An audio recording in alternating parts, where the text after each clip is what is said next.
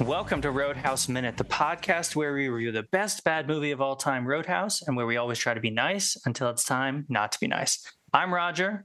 I'm Marcy. And this is another in an ongoing series of special episodes in the Roadhouse cinematic universe.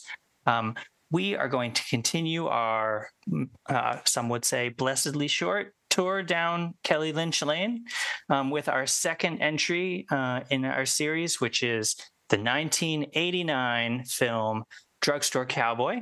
And back again to talk about it with us, in what is, I think, going to be a very spirited conversation, is one of our best guests from the Roadhouse movie proper. You may remember him from the diner scene. He is a veteran podcast host of such things as Spinal Tap Minute, Groundhog Minute, 5 Minutes of Mime. It's Sean German. How are you doing, Sean? Fantastic. Very, very glad to be here. Very excited to take this walk down Kelly Lynch Lane.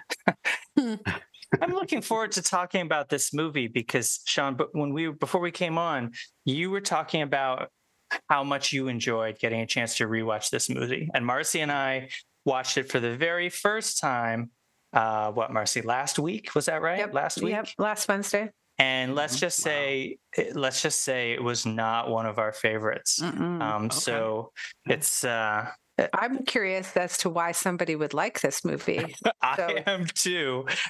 It kind of feels like, Sean, have you ever seen the movie Eternal Sunshine of the Spotless Mind? Yes. The Jim Carrey, Kate Winslet, We're Losing It. So, Marcy, do you remember when we watched that movie? Yes, we did not like it at all. So we hated it, whereas I think most of the rest of the internet thinks that it's one of the best movies of all time. And so maybe this is a case of just a movie where we don't get it. But I'm dying to dig into what we liked about this movie, what we didn't like about this movie. But let's start, Marcy, as we always do, with the IMDb summary of Drugstore Cowboy. What do you think, Marcy? One sentence or two? I think it's a one-sentence synopsis. You're right. So here's Drugstore Cowboy, listeners. A pharmacy robbing dope fiend and his crew pop pills and evade the law. Hey, doesn't that sound like a comedy? What a bad summary. You mean it's not? Okay. No, it's not a comedy, but it's a good film, and that does sum it up pretty well. Okay, well, tell you what, let's dive into talking about, because I have some questions, but maybe we should just start with sort of our first takes on this movie. So, Sean, you said this is a good movie.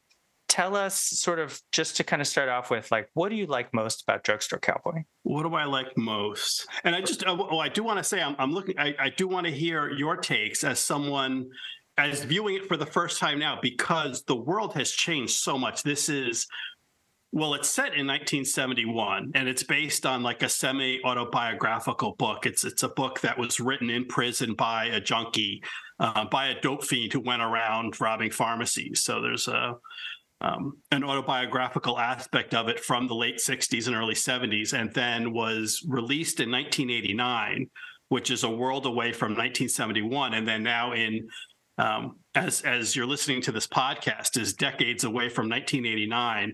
And what we know and what we think about opioids is certainly much different now than it was then.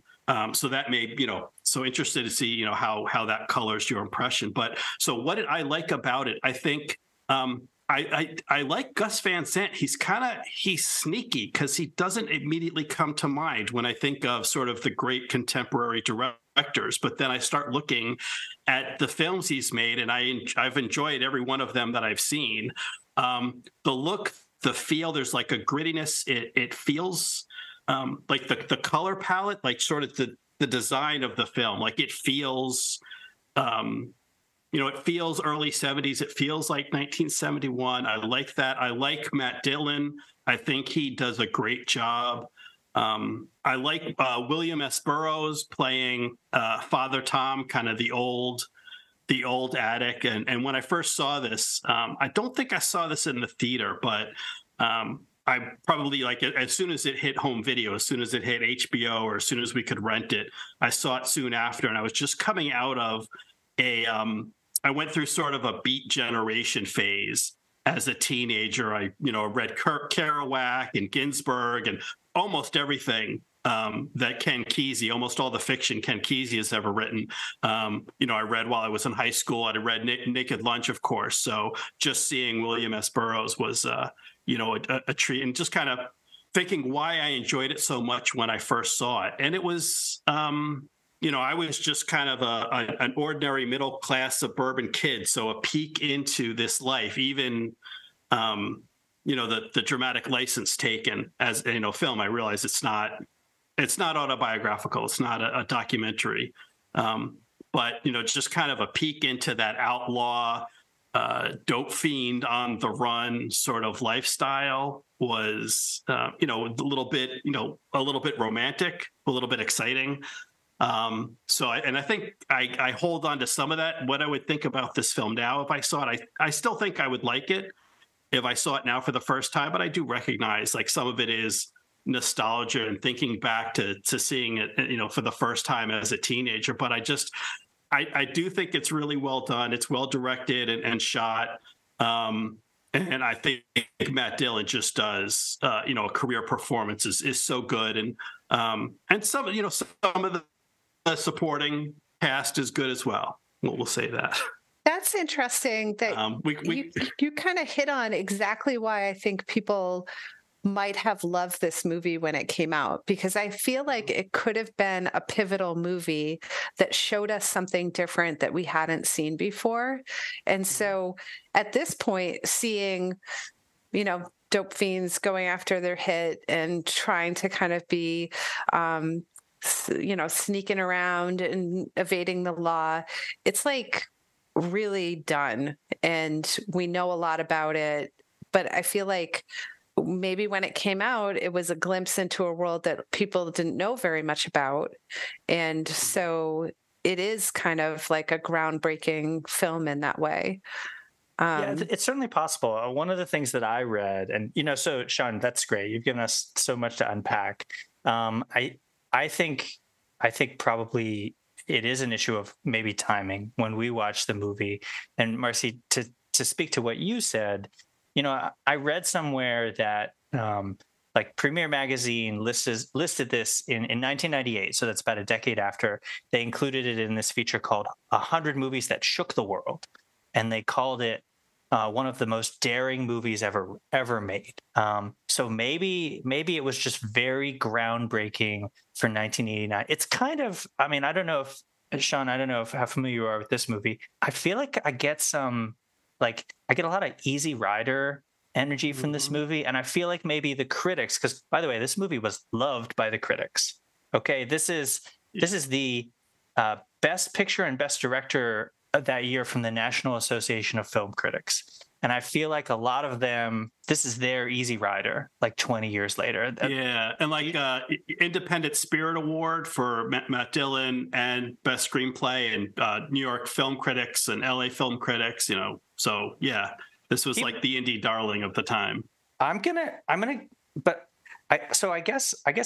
lacking the context, watching this movie as someone in their late 40s in a time, like Marcy said, where we've got distance from this time and place. I did not think that this movie was well put together, honestly. And in particular, I felt like both the screenplay and the way that the scenes were acted by most of the people in this movie just felt so clunky. Okay. I'd be happy to be talked out of that, but just like Marcy, there were so many scenes where you and I looked at each other like the delivery, the what did they lines, just say? It's just, it all didn't come together in a really smooth way. Like if you told me that this was Gus Van Sant's second feature film, by the way, I love Gus Van Sant. I love Good Will Hunting. I think he's a great director. But if you told me that this was his second movie, I would have said, yep, that seems about right. Yeah. I know. I think this kind of belongs to a classification of movies, like movies that don't really have a plot. And it works, if it's one of those things where, if you're good, you're good. And like, you don't really have to follow the rules. And usually they're comedies. The two that come to mind are immediately for me are Caddyshack and Animal House. Like Animal House, it's just a bunch of scenes. It's just a bunch of guys in a frat, and it's just a slice of their life, but there isn't really a plot. It's just a bunch of disconnected scenes. And then at the end, they kind of pull together some double secret probation to kind of give it a thing. And Caddyshack's the same way. It's a slice of life. It's the rich people and the poor people. It's, the upstairs, downstairs thing on a golf course with the caddies and the rich members. And then at the end, they throw together, some storyline about like this big match and this giant bet and something to just kind of give it an ending. But there really isn't a plot. There really isn't a story other than rich golfers and poor caddies there. And this is kind of the same way, where it's like it's just a series of scenes showing you the life of these junkies, and then at the end it's they kind of pull together, they kind of pull out a plot at the end. But sometimes life doesn't have a plot. So it's again, if you make a good film, I think Spielberg made a remark, and this came up in the Indiana Jones Minute, another great podcast, talked about like some of the effects, or some of the action sequences in Raiders of the Lost Ark really don't work if you think about it. And someone mentioned it to Spielberg, and the story is his response was, if the audience notices that, we failed. Like, just there's supposed to be so much fun and so much action going on, that they don't notice that, like, in one scene, one of the major supporting actors is replaced by a hat on top of a broomstick.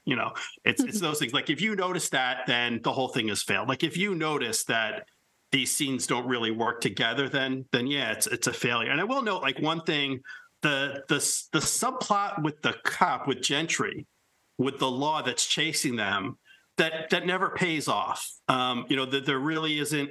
It doesn't go anywhere. There isn't like a big arrest at the end or anything like that. So you could say, like, why have that character? Why have that little bit? It's a little bit of it kind of kicks off. I guess it gives them an excuse. Well, why do these junkies decide to go on the road? Why do they spend most of the movie driving around? Well, it's because the cops are after them. So, but then the cop comes back for some reason with, like, when he's already served his purpose as far as the plot concerned. He did his narrative device in terms of getting them moving. There's no reason for him to come back later. So I mean, it's not above critique, but I love it. I'm okay with movies that don't necessarily have a plot. It wasn't lack of plot that bothered me about this movie. I mean, like, and you're right. Like, I'm fine with movies that are sort of the day in the life of X. So I'll just throw it as another example, like Doug Liman's Swingers. Here's what life is like for struggling actors in Los Angeles. And I think that movie is 100 times better than this one. And it's because I feel like it's got a tight script and it's got really excellent performances. This movie, I felt like there were so many scenes where the dialogue was clunky and it was delivered. It was delivered in just sort of very wooden ways by this cast who I think this cast is great. So Marcy, we've seen most of the people in this cast. I mean, I would say, Marcy, have you seen all of the 4 actors in this movie, like in other things before? Yeah, definitely Heather Graham and lots of things. Kelly Lynch, obviously. James LaGrosse, who I think is great.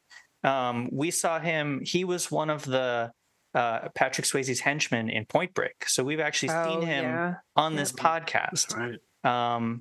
And then maybe Matt Dillon is probably the one person you've seen the least. He's in, you might have seen him in There's Something About Mary. Yeah. So like, I have seen all of these actors in what I think are better performances in other movies. Yeah, I don't know that. Well, I feel like Kelly Lynch is always underserved in all the movies that she gets into. And this is another place where I feel like she doesn't really get really great lines, or there's something about how she's delivering them that just feels very stilted and not smooth in a way. And maybe like part of that is that she's supposed to be a drug addict and she's high, and maybe that is the way that she's going to behave because she's high. But I don't know. she never strikes me as a very smooth or comfortable actress. Yeah, so maybe this would be a good time to talk about Kelly Lynch. She's obviously our connection to Roadhouse, and now we've seen her in 3 movies at least. Sean, have you seen the 1988 cinematic classic Cocktail? I have not rewatched it since. That's okay. That's okay. Since last century. But yes, I have seen it. Yeah. It's very slight. So, Marcy, how would you compare Kelly Lynch in Drugstore Cowboy to Kelly Lynch in Cocktail? Well, I think in Drugstore Cowboy, at least she kind of has some power in the situation. Like she seems like she's, in the 2 power positions of the lead characters, right? And kind of driving some of the action and the reason why they're moving around and doing different things. In the other movie, in Cocktail, like we learned, most of the reason why she exists got cut out of the movie. So she's just kind of like a piece of eye candy at some point and doesn't really have any character development or a good sense of why the things that happened to her. And what about, so for either one of you, how would you compare Kelly Lynch in this movie? Because apparently this was the movie that caught Joel Silver's eye and led to her being cast in Roadhouse. How do we feel about Kelly Lynch in Drugstore Cowboy as compared to Kelly Lynch in Roadhouse? I like her better in Roadhouse personally, because I think I just like her character better. I think that's a better part. I do think she's better in Roadhouse. I think it's an interesting contrast for an actress. They're, I think, much different parts, but to a certain extent, she's a prop. She's there for Matt Dillon to play off of. I think all the 3 other actors in that crew, like none of those are really great parts. They're there for, to serve Matt Dillon, to serve Bob. So it is really a bit part. She doesn't get a ton to work with. I think it's fair to say she doesn't do a lot with it, but I think that's also, I did chalk that up to some of it's the role. Some of it is that character, Diane, is annoying and needy and she's someone, I don't know.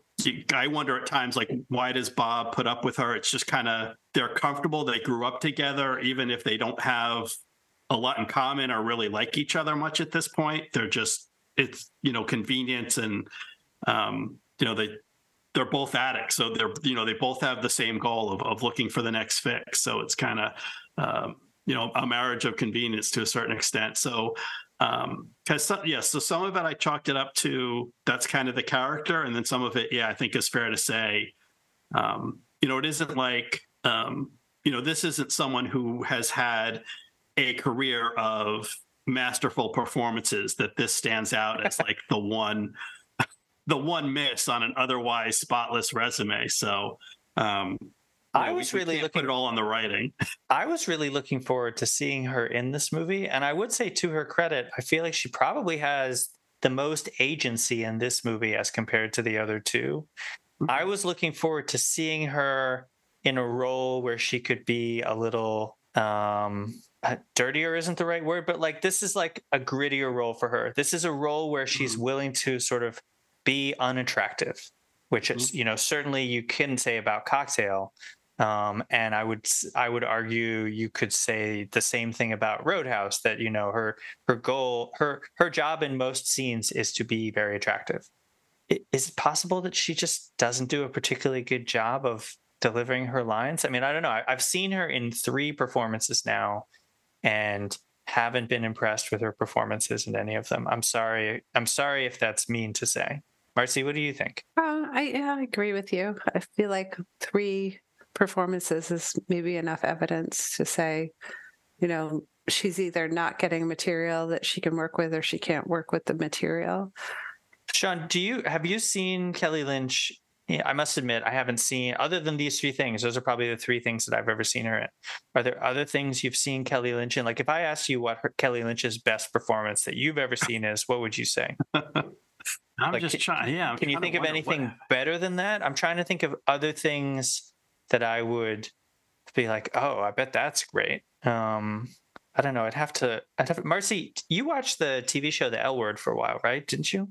Oh gosh, is she in that? That was so long ago that I watched that. She had a recurring role in that series. I feel like maybe I need to go back and rewatch her in that. Maybe she does better on TV.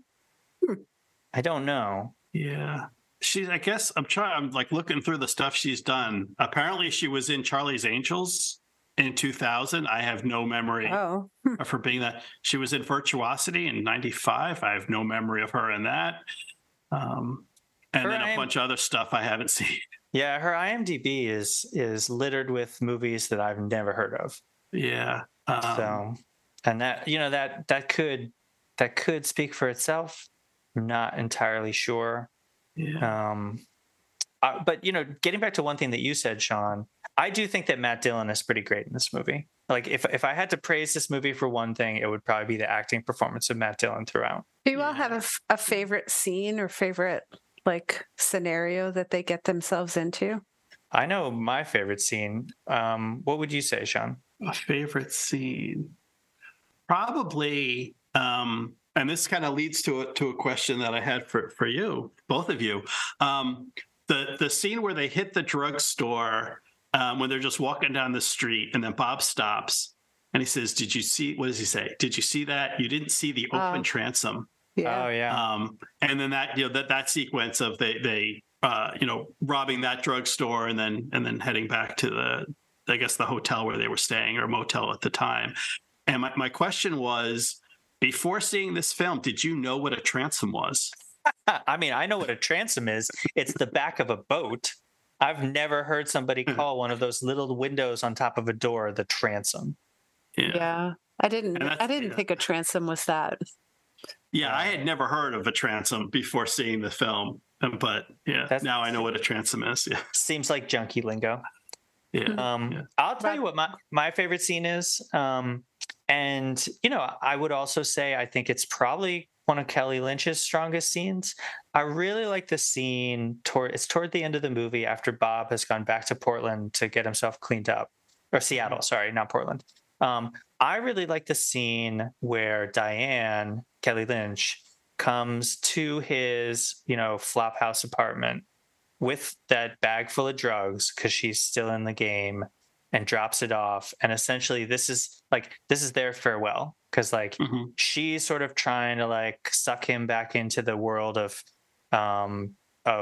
drugs. And he's, sticks to his guns and says, no, I'm not going to do that. And they just sort of have they reach an understanding. I think that's one of both of their stronger performances in that movie. Mm-hmm. So what about you, Mars? What's your favorite scene? I really like the whole sequence where they're at the motel and they decide they're going to hide their drugs in the ceiling, a few rooms down, and then they have this dead body they've got to deal with, and then they hide the dead body in the ceiling. And then the whole thing about getting her up into the ceiling is kind of ridiculous, but it's more ridiculous when they have to get her back down. And the Matt Dillon character is lowering this body, expecting that Kelly Lynch is going to help at all. And it just falls right to the ground. Yeah. I have questions, which is, why would you go to the painstaking efforts? And they say this out loud. We're going to make sure that we hide it over the top of other rooms in the motel, but we'll just hide this dead body right above our head. Yeah, they're really not thinking through priorities. And someone might notice a dead body. It's going to start to smell at some point if it's above another room. Right. Plus, it's a lot harder to move than. No, but that's the thing that you need to be hiding above somebody else's room, not the drugs. I really like how the drama of just being surrounded slowly by the police cars unfolds, and their ability to think clearly gets worse and worse, and their decision making gets worse and worse, and it just goes from one really bad thing to another, and all of a sudden now they have this dead body and the hat thing. The no hats on a bed is just crazy superstition stuff. I found a piece of trivia about this. Maybe you found this out too, Sean, when you were doing your research. Apparently that's an homage to a classic noir movie called Shield for Murder from 1954 is what I've heard, that a hat on the bed means, I guess, someone's going to die, or it brings you bad luck. But they can't stop talking about like bad luck in this movie. Yeah. So like, will you now never put a hat on a bed? Are you going to subscribe to that superstition? I'm not superstitious about anything. Okay. I think that's ridiculous, but I'm also not stoned like these people are all the time. I don't. And since seeing this film, 30 plus years ago, I will not stand a hat on a bed. and just not like what's going to happen. Why? What does it mean? I don't know. But why take the chance? Wow. I'm not going to take the chance. Are you superstitious about anything else, or is this the extent of it? That's it. That's pretty much the extent of it. I will walk under a ladder. I will step on a crack. But I will not. I do not abide a hat on a bed. And how old were you when you saw this movie for the first time? I was like 18, 19. Impressionable. Mm-hmm. Impressionable youth. Yeah. I do want to ask something. Going back to the scene that you mentioned, Roger. I think it was Roger. That the when Diane comes back at the end or towards the end to kind of with that bag of drugs for Bob. And this is good. So you both first saw this, for the first time recently.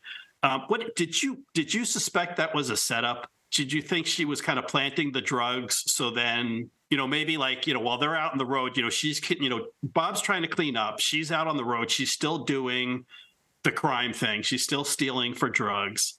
Without Bob, Bob was always sort of the brains of the operation. So I don't think it's a stretch to think maybe they got busted and maybe the cops, maybe she cut a deal. Said, hey, you plant these drugs on Bob so we can bust him and we'll let you go. Did that thought enter your head at all? It didn't enter my head at the time, but I'm not going to lie. At that point in the movie, my engagement level was pretty low. What about you, Mars? I thought really what she was trying to do in that scene was win him back and just get him back into her game with her. Mm-hmm. And that, she thought like they have this connection. She wants to reconnect and get him hooked on drugs again. Yeah. If I had to guess anything, that's what I would have guessed too, that she just assumes like, a leopard doesn't change his spots. If I leave a bag of drugs with Bob for long enough, he's going to succumb to temptation. I was really surprised that she was able to bring those drugs into the building, because I kind of got the impression that he was staying at some sort of halfway house that remember he had that interview with the woman that was very strict at the beginning. And I thought maybe there would be somebody checking who was visiting and what they were bringing in. I mean, I don't think it's that serious. And I think these people are lifetime junkies. I think if anybody knows how to hide drugs on their body, it's Diane. But I mean, I'm assuming this is the kind of place where they just have rules that say like, if we find you intoxicated, you're out the next day. Mm-hmm. I think the onus is on the residents to stay clean. Mm-hmm. Yeah. Now it's interesting that if Diane's trying to kind of get him back into the life or get him back on drugs, but then she flatly turns him down when he asks her to stay the night, whereas like that would give her and drug addicts relapse and Bob says that if someone wants to use, you can't talk them out of it, if you leave a junkie around a bag of drugs like long enough, eventually they're going to break down and relapse. But it seems like more likely, if she spends the night and she spends some time with him and like maybe she starts using in front of him, like if she really wanted to get him, kind of back in that way, so why wouldn't she stay? Yeah. Mm-hmm. I thought it was really interesting to see how different pharmacies were in the past. Literally a wooden drawer that you can pull all the way out, and it's got like the worst opioids in the world in there. Yeah. And you just like dump them out into your hand. Yeah. Unbelievable. The world of opioids has changed a lot a lot in the 50 years since the 1971 where this is set. Yeah, I mean, there's no security cameras. There's no like electronic security of any type, and yeah, it's just in a wooden drawer. You can just, if you can get behind the counter, you have you know what to look for. You have your pick of the litter there. I mean, we can't even buy things like cough medicine with Sudafed without your driver's license being scanned. That's ridiculous. Wild. Yeah. What do you all think, sort of along this kind of continuing this conversation about sort of like this sliding doors moment for the two of them? Like, this is a question they ask on the Rewatchables podcast. It's like, the Ziwat and Ao, what happens the next day, the Andy and Red question. Like, what do you think happened? Like, where do you think Bob is 6 months from the end of this movie? And where do you think Diane is? Do you think Bob is still sober? And do you think Diane is still alive? Like, what do you think is the destiny of these two people going forward after this movie's over? That's a really good question. I think Diane is just a lifetime drug user. Like, she seems like, I don't know, but that it did make me think, like, we're kind of getting into the age where they start mixing drugs with different things and you don't really know why. Is that why the Heather Graham character died? Because she ODs on the Dilaudid. Oh, and that was like extra strong stuff, right? Because they talk about that ahead of time. They're like, "Hey, don't use this stuff. You can't handle it." Yeah. And I don't know how much how much you want to know about the drugs they're talking about. So Dilaudid hydromorphone it's a form of morphine, but it's about 4 to 5 times stronger. It's so it's 4 times stronger than even pure morphine. And then morphine is like 10 times stronger than like oxycodone would be like a modern drug that we have today. Mm-hmm. So yeah, these are really strong. And then, I mean, even that is like another order of magnitude or 5 times stronger than something like hydrocodone, which is a derivative from codeine. Right? I think I have that right. Yeah. So if she was used, if she's kind of like the newcomer to the group, if she was used to using codeine or small doses of oxycodone, and then she gets her hands on this Dilaudid and doesn't know how to use it properly, she could very easily kill herself, which is what she does. Yeah. Wow. What about you, Sean? Where do you think Bob ends up? Where do you think Diane ends up after this movie's over?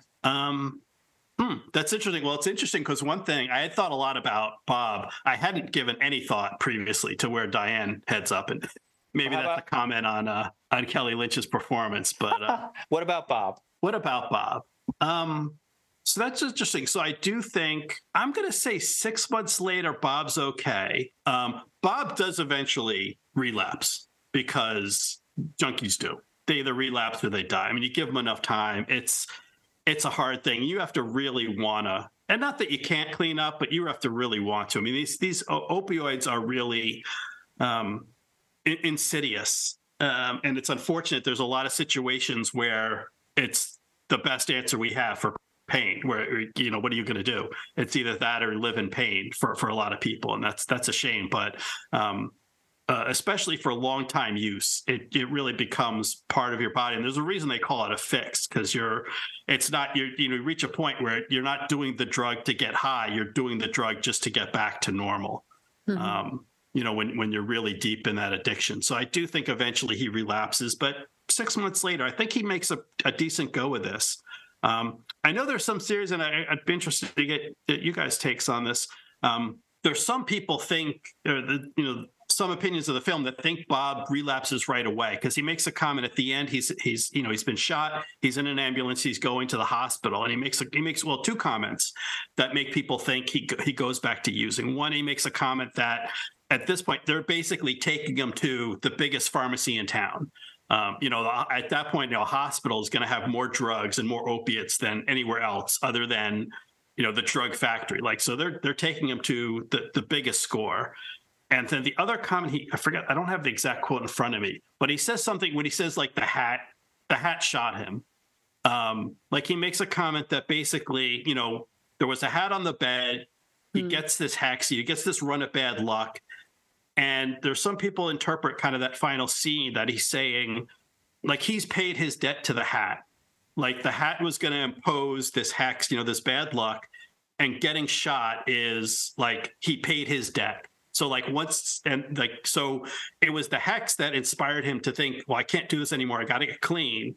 And now getting shot, he's paid the debt. So now he's free to go back to the life. So some people have said, oh, he suffered enough. He's paid his debt to the hat. He's free of the hex. And so he's going to go immediately back to, go back to using immediately. But I think like 6 months. I think he makes a decent run of it, but then he does eventually relapse. So what do you I would say two things. I'll just say one thing first, and then Marsh, you can go.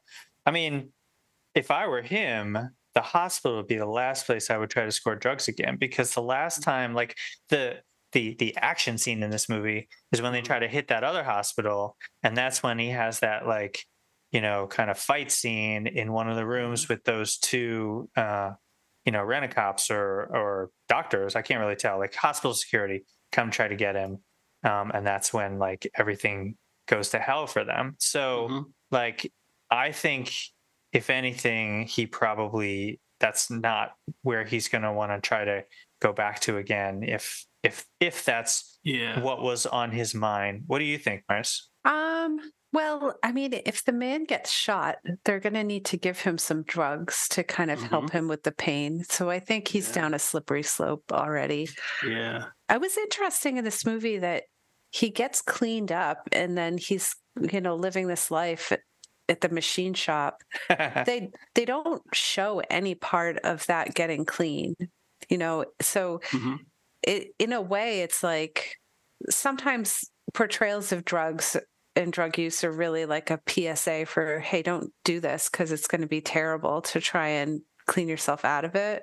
But they really skip that part. And, he's more like, okay, in kind of this romanticized version of like a guy that can go out and score drugs and have it all together. And, that whole scene where the neighbor tries to come over and score some drugs from him, and he like bullies the neighbor, that little smaller guy. Oh yeah, but they don't show us any of the really dark parts about trying to get clean after you've been a drug addict, and like what you were talking about, how the body just kind of rejects all life in order to get it back. So when you say they don't show him getting clean, are you talking about they don't show him going through withdrawal? You mean withdrawal, like biologically? Detox, yeah. That's nasty. They do show him like going to his support group. Yeah, but this is like it's all the chemical imbalance. Has to get reworked somehow. Yeah, I mean, they kind of touch on it very briefly when during that scene where he's like doing the intake, he's getting interviewed for this halfway house or the rehab or whatever, and he talks about, guys like me don't come here. Guys like me, either they go clean on their own, or they go, or they're in jail, and that's why they can't score. But they don't go into what does that mean when you're a serious addict and then you're just forced to quit cold turkey and then go through withdrawal on your own. Yeah, they don't show it. They don't skip out. And you don't even know, because you look at someone like Bob and you're like, not a lot of education, not a lot of skills other than being a thief. Like he may have just ended up, that could be in his life even without the drugs, where he just has this, a mundane routine job in a machine shop where he's just drilling holes. And then he's got, one room in a flop house. Like, you kind of think like that could have been his destiny even without the drugs. But maybe he did go to a methadone clinic, and I wonder if like you switch from opioids to methadone if you don't have a bad reaction. I don't know that much about it. The other thing I was going to say is that and we haven't talked very much about this whole kind of section with Tom the priest, the William S. Burroughs character. Yeah, I read a review. I think it was the Roger Ebert review who gave this movie 4 stars. Okay, Raj. And he was talking about how the character of Tom the priest is almost like an angel of death, or it's like death or something like that. I think it matters that Bob gives the bag of drugs to this guy Tom, who he clearly knew from his childhood, and like he's sort of this lifelong junkie as well.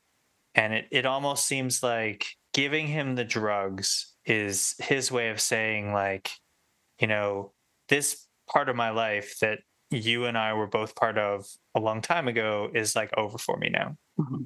Maybe I'm being too optimistic. Maybe I just this is just like wishful thinking for me on Bob's behalf. But I don't know. I think he makes it.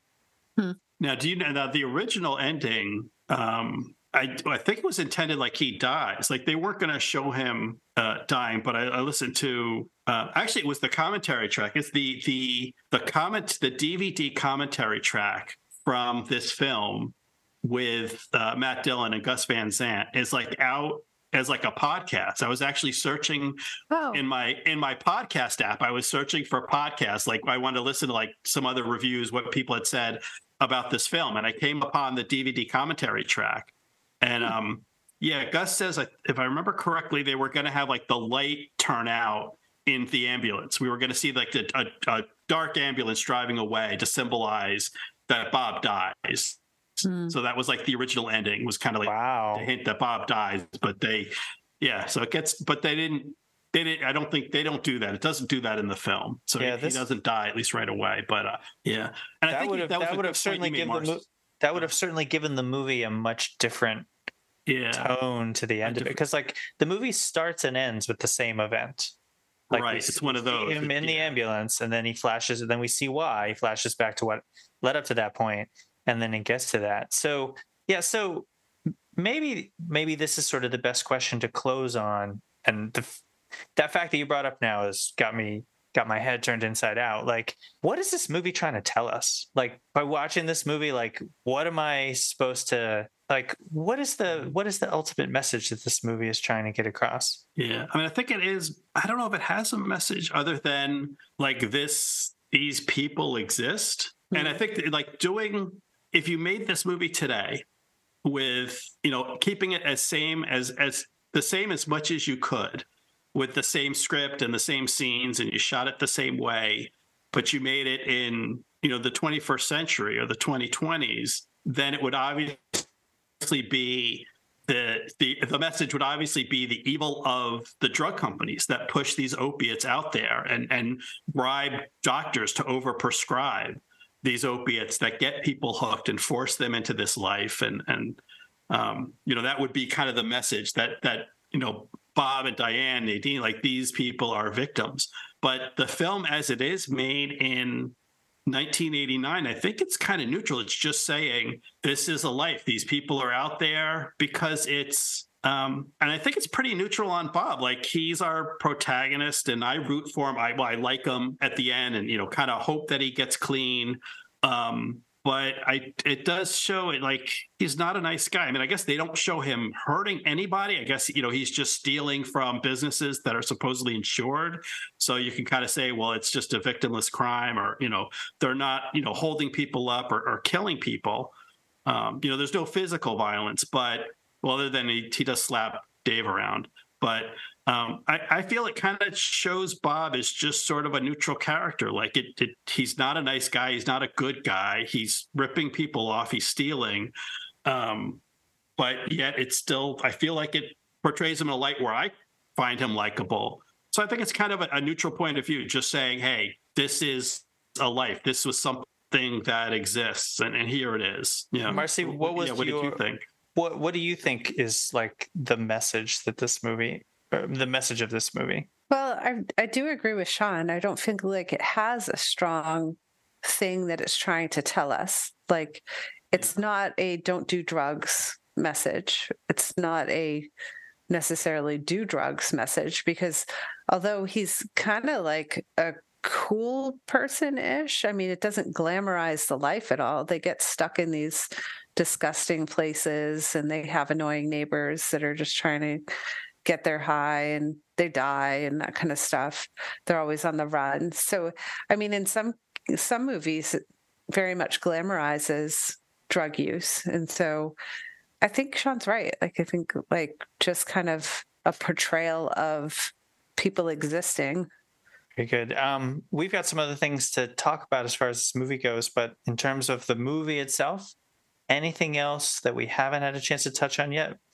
Sean, you said you came with notes. Is there anything else you want to make sure we get a chance to touch on before we we move on to some other segments? Yeah, I guess two things. One thing really quick, I just want to say I do think you had a good point, Marcy, about Bob going to the hospital at the end. I think, again, comparing times that nowadays their medical community is much more aware of the issues of opioid addiction, and they may ask him, they may be sensitive. I'm trying to think. I recently had some surgery, and it was like, yeah, they were like, before prescribing opium, or not opium, but opioids, as a painkiller, they're very careful with how much they prescribe and the dosage and how many refills you get. But also sensitive to like knowing that not everyone can take these drugs, that some people will have a history that says like, no, I need to not, not take any form of opioid just because it's too dangerous. But back in, well, certainly not, not in 1989 when this was made, and not in 1971 when it was set, they wouldn't think of that at all. They would just be like, oh yeah, someone's been shot, they're in pain, here's a painkiller. They wouldn't ask, are you an addict, or is there any reason why we shouldn't give you this? So yeah, that's a very dangerous place for a recovering addict to be sent to a hospital. That was a good point by Marcy. And I think my last main thing, and I don't know if you don't have a lot of experience with this film or with various opioid and pain-killing drugs, you may not have much to say. But one question I always wonder when I see this film. So at the end, Diane drops off this bag of drugs, sort of this farewell gift to Bob. And Bob is kind of sticking to his guns at that point in terms of cleaning up. So he delivers it to the old junkie, to Father Tom. He hands it over. And Father Tom immediately dismisses most of the pile. He pushes it aside. He says, "This is for squares. It's not even like it's not just not his preferred drug. He looks down on the people that do these things." So he says, this is for squares. Never touch the stuff. But this 116ths of dilaudid. So dilaudid's that again, that thing that's 4 times more potent than morphine. So that's the good stuff, and that was the stuff that killed Nadine, that she OD'd on. So we know what Father Tom likes, what he considers a good drug. And I always wonder, like, I'm dying to know what's the stuff that he doesn't do. Like Marcy, do what you. Could you pause the movie and like check it out? You know how you can do that nowadays, and like frame by frame, see if you could see any of the things? Yeah. I tried. I couldn't read any of the labels, and I don't know enough about kind of the drugs of the time. Of like, I'm sure there was some, like, if you knew, like, just from like the shape of the container, like certain bottle types, certain things come in a round bottle, certain things are in a clear bottle, some things are pills in a tube versus a liquid. I'm sure someone could tell. I couldn't tell enough. It wasn't clear enough to read a label, and I didn't recognize just from the shape. Do we know at the time if, like, are Quaaludes something that you would get from a drugstore, or is that just an illegal? Just from the drugs that they mention in the course of the film that we know Diane and Bob were doing. What stuff do you think Father Tom would be for the squares? Do you think a lot of these like they're stealing from drugstores because there's not necessarily a street market for things like heroin and opioids at that time? Mm-hmm. Like what do you think the street drugs are at that time? Oh, heroin. In 71, I would guess it's heroin and crack. Like heroin, I don't know. Crack. I mean, certainly cocaine was around. Yeah. But I mean, even in the early 70s, was cocaine really a big thing? I would assume in the early 70s, when this movie is set, it would be heroin and like the psychedelics. But you wouldn't be able to steal psychedelic drugs from a drugstore. Oh, right. Yeah, those never had a medical use. So. Well, speaking of the good stuff, anything else, Marcy? Do you have anything else you want to make sure we talk about this cinematic classic? I've really enjoyed talking about this movie. Honestly, I've enjoyed the conversation about this movie about 10 times more than I enjoyed the movie itself. Agreed. Sean, you got anything else before we get to our next segment? I really love this film. I hadn't watched it. It had been well over a decade since the last time I saw it. Like sat down and watched it beginning to end. And also, it's not the kind of film. It doesn't get rerun a lot on like the movie channels like HBO or the Turner Classic Movies. I don't know why, but it isn't. So it's not something I come upon often. That it's just happened to be playing. But yeah, so. I've watched it twice, beginning to end, in the past week. I'll probably watch it again in the near future. I'm happy to reconnect you with. So thank you for kind of giving me an excuse to watch and talk about this film, because I really enjoyed it. I enjoyed it enough for the three of us. Okay, well that's good. I think if you add up the three of us, we have one really satisfied customer. All right. Well, let's talk about some other things, as we usually do for these movies. We just have a couple more aspects of the movie to touch on, all in good fun. So, Marcy, our next segment, which I've been dying, I told you I found something I was dying to share with you, but I wasn't going to do it until we got on the pod, which is our edition of the Cruisin' Pit. So, Sean, this is where we like to talk about what food or drink you should probably pair with this movie. Mm-hmm. So let's start with the cruise, which is the drink, which is named in honor of the last barman poet, Tom Cruise. So Marcy, I found a drink for you. Because I know that you're exploring the world of cocktails now. Yeah. And this is a very entertaining sounding cocktail that I would be so impressed if you go into a bar and try to order this. But it seemed appropriate given the subject of the movie. It's called the Crack Baby. Oh. So, but listen, I think you might like this because it actually sounds very similar to something we had last year. It's a mixture of 1 ounce of champagne and 4 ounces of passion fruit liqueur. Is that it? Yeah. So basically, it's like a Bellini with passion fruit instead of whatever it is they make Bellini mix out of. Peaches. You put them both in a chilled shot glass and garnish with some orange peel, and off you go. There you go. That's a Crack Baby. Wow. All right. It was invented. So the part of the reason why I love this story I love this drink is the story behind it. It was invented at a bar in Kensington called Bougie's. And it is it is reported. So Kensington, England, it is reported to be the favorite drink of our own Duchess of Cambridge, Kate Middleton. Oh, interesting. So apparently she and Prince William would go out on the town, and she liked to order herself a Crack Baby. So, Marcy, name aside, does that sound like a good drink for you? I don't like passion fruit super much. Oh. So, and what was the liqueur again? It's passion fruit liqueur plus champagne. Oh, champagne. Oh, I see. Well, I do think I like champagne. That stuff goes right to my head in a fun way. So I would definitely try it for sure. What about you, Sean? Are you up for a Crack Baby? Yeah. I've never had passion fruit liqueur, but I'll try anything once. I would never want to order that, though. That's just an awful phrase. I bet that I bet that Kate felt like just such a subversive renegade to like be dating the future heir to the throne and just be able to walk into a bar and say, "Give me a Crack Baby." Ugh. You know. Ugh. All right.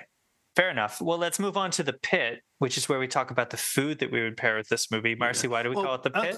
So the pit part of this is because in Brad Pitt movies, he just eats everything in very few bites. He's just a monster eater. Yeah. So amazing. So let's talk about food. I think, sometimes I try to find like a food that they're eating in this movie, but you know what?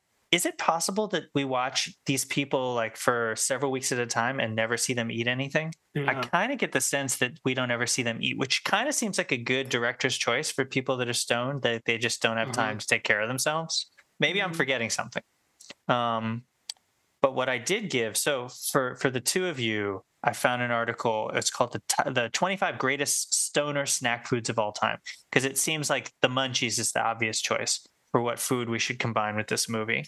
I'm not going to read all of them to you, but here's the top 11. Marcy, I went to 11 because I wanted to make sure we included this one. So let me just read off the whole list, and then maybe you all could tell me, in a hypothetical situation where you had downed some Dilaudid, which one of these would be your go-to Munchies food. So they are in order: 11, a Slurpee; 10, Top Ramen; 9, Bright Crawlers. I don't know what those are. 8, pizza rolls. Now we're getting to the good stuff. 7, Doritos. 6, Cheetos. 5, combos.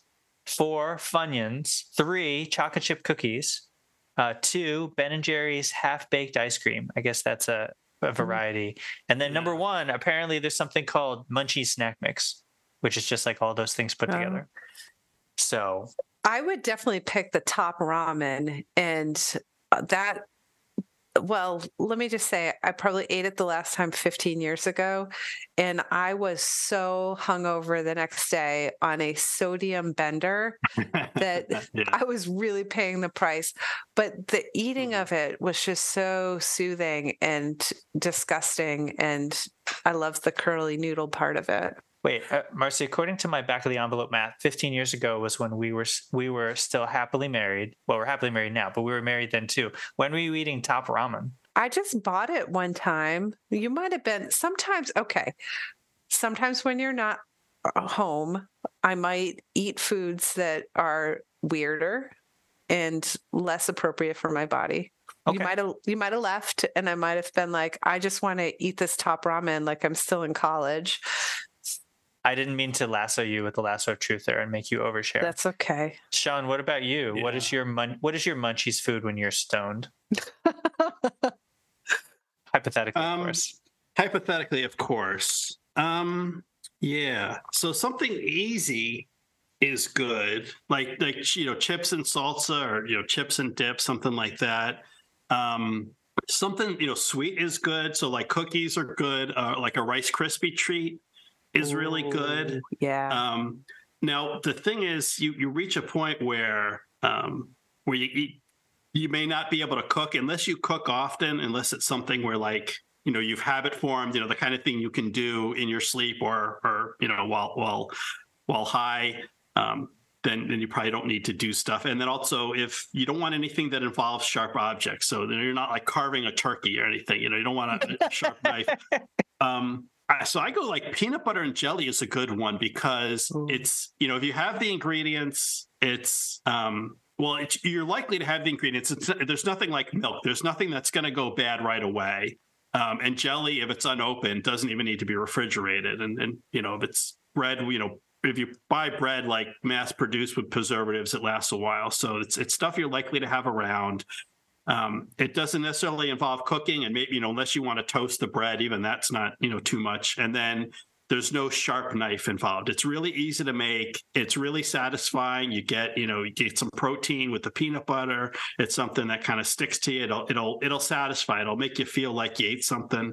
So, yeah, I'd say peanut butter and jelly. I love that idea. That's a really healthy choice. Marcy, I might just twist it into a fluffer nutter, though. Oh, man. Marcy, I will tell you, marshmallow fluff was higher up on the list, and I just didn't go that deep into our 25 best foods. God.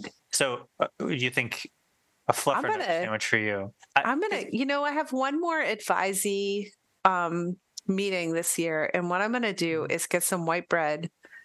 I think I need to get sun butter because one of my kids is allergic to peanut butter and fluff, and I'll just bring it in for my students. Yeah. Marcy, you did pick the one thing on that list that requires preparation and like boiling hot water. Yeah. Are you sure you want to deal with those things when you're out of your mind? I might switch around to the fluffer nutter. Fluffer nutter seems like All right, let's. Oh yes. So let's turn our attention to the Parents' Corner, which is where we talk about whether we would let our children watch this film. This movie's rated R. For the first time ever, Marcy, in the history of our podcasting, this movie not reviewed on Common Sense Media, which is our go-to place. So I have no idea what age range would be appropriate. I looked at the IMDb content ratings. And they seem like the only area in which they seem to have a significant amount of concern is, guess what? Alcohol, drugs, and smoking. Shock. Like, I don't know. I don't think we would have to worry about it, Marcy, because our kids would be like out of the room 5 minutes into the movie. Yeah. But like, what would be the age at which we would feel like this would be a movie that like kids could handle? You think Ben could handle this? Late teens, maybe? Late teens? Do you think Ben would be able to appreciate this movie? Maybe. Yeah.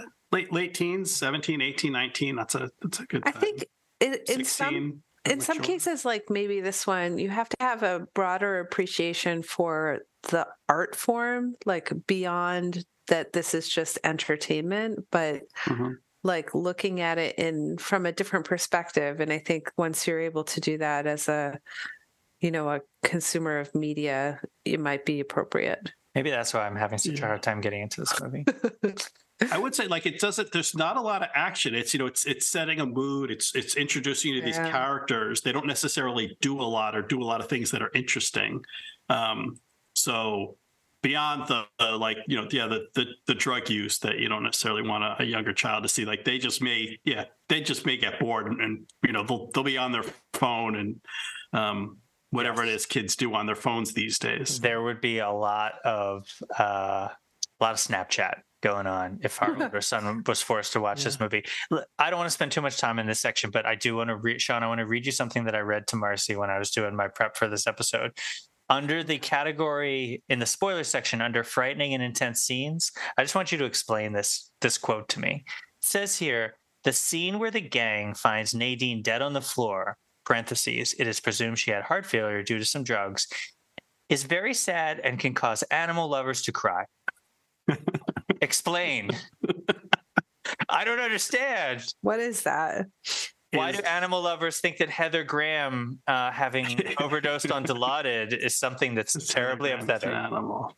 Well, because she wanted to get the dog. She wanted to get a dog. Oh, so really, the rest of the gang wouldn't let her. Oh, you know what? That doesn't really make sense, but I see where you're coming from. It does not. Yeah, you got to have a very it's all I got. line to get there. I forgot about that. All right. Because Heather Graham is an animal lover, I guess. I don't know. I'm grasping. I don't know. I found that to be very amusing when I read that. Mars, let's talk about eye candy sometimes, and we haven't really talked about Kelly Lynch's appearance in this, and we made a living of doing that when we were talking about Roadhouse. So, do you have any thoughts about her wardrobe or appearance? Feel free if you want to comment on her little striptease, but you don't have to if you don't. Oh, right. Oh, geez. A lot of it didn't stand out for me. Like there wasn't outfit after outfit of like gingham or crazy lace or anything like that. I did think like that stripteasey kind of moment was like one of her more genuine moments where she felt like she was kind of acting in a more natural way than in the rest of it. So I actually kind of liked that scene. And I don't think that her hair was distracting. I don't really remember it bothering me like it did in Roadhouse. Like Roadhouse, like every single look she had, except for a couple, got really under my skin. It's funny that it's like the same year. I guess they couldn't afford hairspray when they were making this movie because like her hair is not blown out at all. Sean, what did you think about? We'll just focus on Kelly Lynch because that's who we talked about when we were talking about Roadhouse. Yeah. In terms of how she looks in this movie compared to Roadhouse, she looks good. I think she looks natural in terms of what that person is supposed to look like. She's not too glamorous. Now she doesn't go. She's not Charlize Theron in Monster. Like she doesn't go full on ugly, but she isn't someone that you look at and you just like, oh, I can't believe this. This person who looks like a beautiful Hollywood actress is, traveling around the countryside with, a bunch of drug fiends. Like she kind of fits the part. So it's a naturalistic look. I thought. I agree. Okay. Just a couple more things.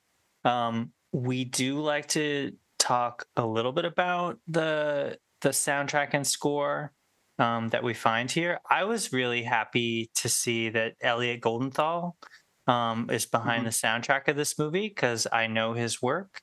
I know him best from the movie Heat, which, Marcy, I think I remember when we were watching this movie, I was trying to sort of like see if I could say, well, like I was trying to find parallels between this movie and Heat, with Heat being obviously like a much better and more sweeping version. But Elliot Goldenthal was one of the things that I, connected those two movies together. He's an Academy Award winner. He won his Academy Award for the movie Frida, that biopic with Salma Hayek. Yeah. And that movie was directed by his longtime partner, Julie Taymor. Marcy, have you ever heard of Julie Taymor? No. She's best known for the musical The Lion King. Oh, that's great. She's the creator of The Lion King. But a couple of his other movies that he's well known for. He did 2 Batmans. He did Demolition Man, Interview with the Vampire, and then that Johnny Depp movie Public Enemies. So I thought the score for this movie was okay. I, as usual, don't remember. Yeah, I know at all. you're not stepping out there on the score corner with me. No. Yeah. I thought it was really good, and it was something I didn't think about till sort of like looking into the film. I don't like to think about the score. Like, I think it's one of those things, if you notice it, it's bad. Like, it's just supposed to support the action and what you're seeing. You're not supposed to be thinking about it. And I don't, like, I didn't really think about the score. I had to like purposely think, okay, now I'm going to listen to what's going on. And because I think it does the job it's supposed to do. It's supposed to not be noticed, but it's supposed to support the scene and the actors that are out front that you are supposed to notice. So so I thought that was good. I noticed like some on the soundtrack, a couple things. One, I like the use of the Israelites by Desmond Decker. That's just one of my one of my favorite songs. It's a good song. It's a lot of fun. But I also noticed they used to have Put a Little Love in Your Heart, which I wondered if that was sort of a nod to Bill Murray and Scrooged. Those are the two. So, like, I wrote down a couple of songs from the soundtrack. Those are the two that stuck out to me. I had never heard that song, The Israelites, before, and it's certainly it. I think it's well placed in this movie in that it's sort of catchy but kind of insubstantial. And it just is sort of like, it feels like the kind of song you would enjoy listening to, like if you were stoned. Yeah. So, and then, Put a Little Love in Your Heart. I forget when that is being used in the movie. Is that the striptease song? That might be. They're in that room. It's like after, I think it's like the first score we see. It's like playing on the radio or the TV. It's like just before the cops come in and they tear the place apart looking for the drugs. I think it's diegetic. I think like it's playing on a radio in the scene just when the cops first bust in early in the film. Yeah, I think so. But this is also this is not this is not Scorsese. This is not Goodfellas or something. One of those films where like the soundtrack is carefully curated and goes along with the film. Like it's there's some good musical choices, but it doesn't stand out quite in that way. But I mean, I read somewhere like all the songs that were chosen for this movie are authentic to the early 70s. Mm-hmm. I think that's true. Marcy, what did you think about like the songs in this movie? I can't remember any of them. Sorry, I can't participate in this part. That's fine. Okay. Well, last thing before we get out of here is where we go to the Fix-It shop, which is where each one of us maybe suggests one thing that we could do to make this movie better. Sean, you're our guest. I don't necessarily want to put you on the spot. Marcy, do you have something that you would like to change about this movie to make it better? Maybe many things. Pick one. Well, I think the thing that bothered me the most throughout the movie was just the choppiness of the dialogue and this kind of like, it just felt stilted in a way. So I think I would change that just to have these characters kind of connect with each other more and it feel a little bit more like when they traded lines with each other, that it was more of a dialogue rather than just kind of saying a thing and then waiting for somebody else to say the thing. Yeah, I know what you're saying. Sean, do you have something? I'm ready to go too, but yeah. Well, first I want to say this film, it's 101 minutes. That is the perfect length. That is the length that a movie should be. So whatever changes you make, you cannot make it any longer than that. Groundhog Day, 101 minutes. Drugstore, Cowboy, Casablanca. I think it's 102 minutes. Rocky Horror Picture Show is 100 minutes. Like that's the perfect movie length. Once you get any longer than that, you're kind of going downhill. So I certainly wouldn't recommend adding anything that's going to make it longer. But going back to Marcy's point, I think showing some of the effects of both, the effect of the drugs and the the withdrawal. The process of Bob getting clean, kind of a little bit.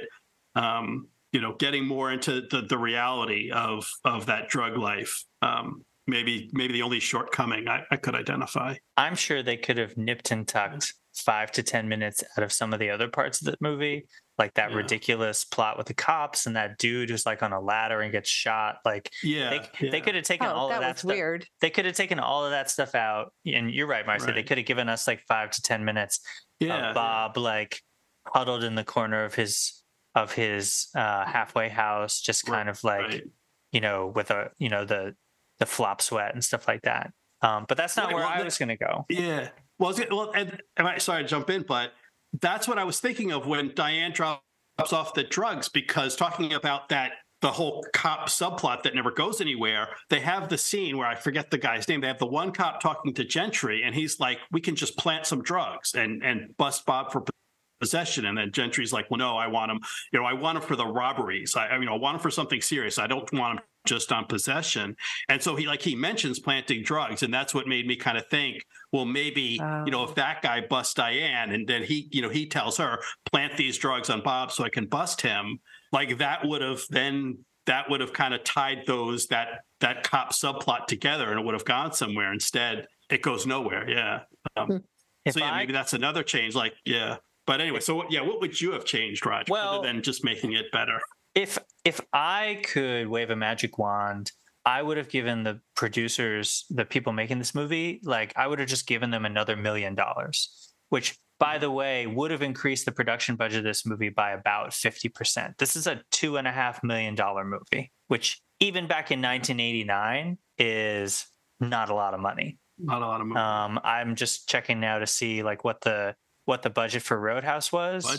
Wow. Roadhouse is a $15 million movie. So this movie is 6 times. Roadhouse is 6 times more in terms of and with that $1 million, I would have said to Gus Van Sant, just do 4 more takes of each scene. Honestly, if you told me that most of these scenes were done in 2 or 3 takes, I would believe you. And maybe that's the case. It's an independent movie. Maybe they just had to get every scene as fast as possible and move on. Yeah. And that's in some of the scenes and one of the things they talk about in the DVD commentary that I found, they talk about the home movie segments where they have the characters filming each other. They gave the actors, some handheld cameras and just, they didn't have a script or anything. Here, we're just going to give you some cameras and film some stuff, and that takes up then that can probably all be cut. That's a bunch of the movie, a bunch of the movie that could have been trimmed to kind of fill in some of the other blanks. But Sean, thank you so much for coming on. You've been an amazing guest. Before you go, can you just remind all of our listeners all the places they can see and hear you on the internet? Yeah, so I've done a few things. I've covered a few films 1 minute at a time, the same way you covered Roadhouse. So I covered This Is Spinal Tap, which is a brisk 83 minutes. It's a very short film. But you can find that over at spinaltapminute.com. I covered Groundhog Day with my buddy Dave Pallas, and that is at groundhogminute.com. I've got my current podcast is Next Scene Podcast, where we cover pop culture, not just movies, but all sorts of things, one scene at a time, and it's at nextscenepod.com. And all my stuff, everything I'm doing, my podcasts, my hosting, my guesting appearances, I've got some hobby stuff that I put up at my main site is at catandshawn.org. So check that stuff out. Sean, and thank you again for having me, for giving me an opportunity to talk about this wonderful film. Oh, it's our pleasure. We definitely needed to have someone who could come on to take the to champion this film. Yeah. Because I think we had a better discussion, and I wish I could pretend that I decided to turn our food list up to 11 just for you, but that was in honor of Spinal Tap. In honor of Spinal Tap, that was just a coincidence. So that's it for us, listeners. Thank you once again for listening to another episode of Roadhouse Minute. Please, if you can, rate and review us on your favorite podcatching app. Come and join us on Facebook at the New Double Deuce. We're also on Twitter and Instagram at RHMinute, and you can email us at daltonsaysbenice@gmail.com. So remember, until next time, be nice. Bye now. Bye.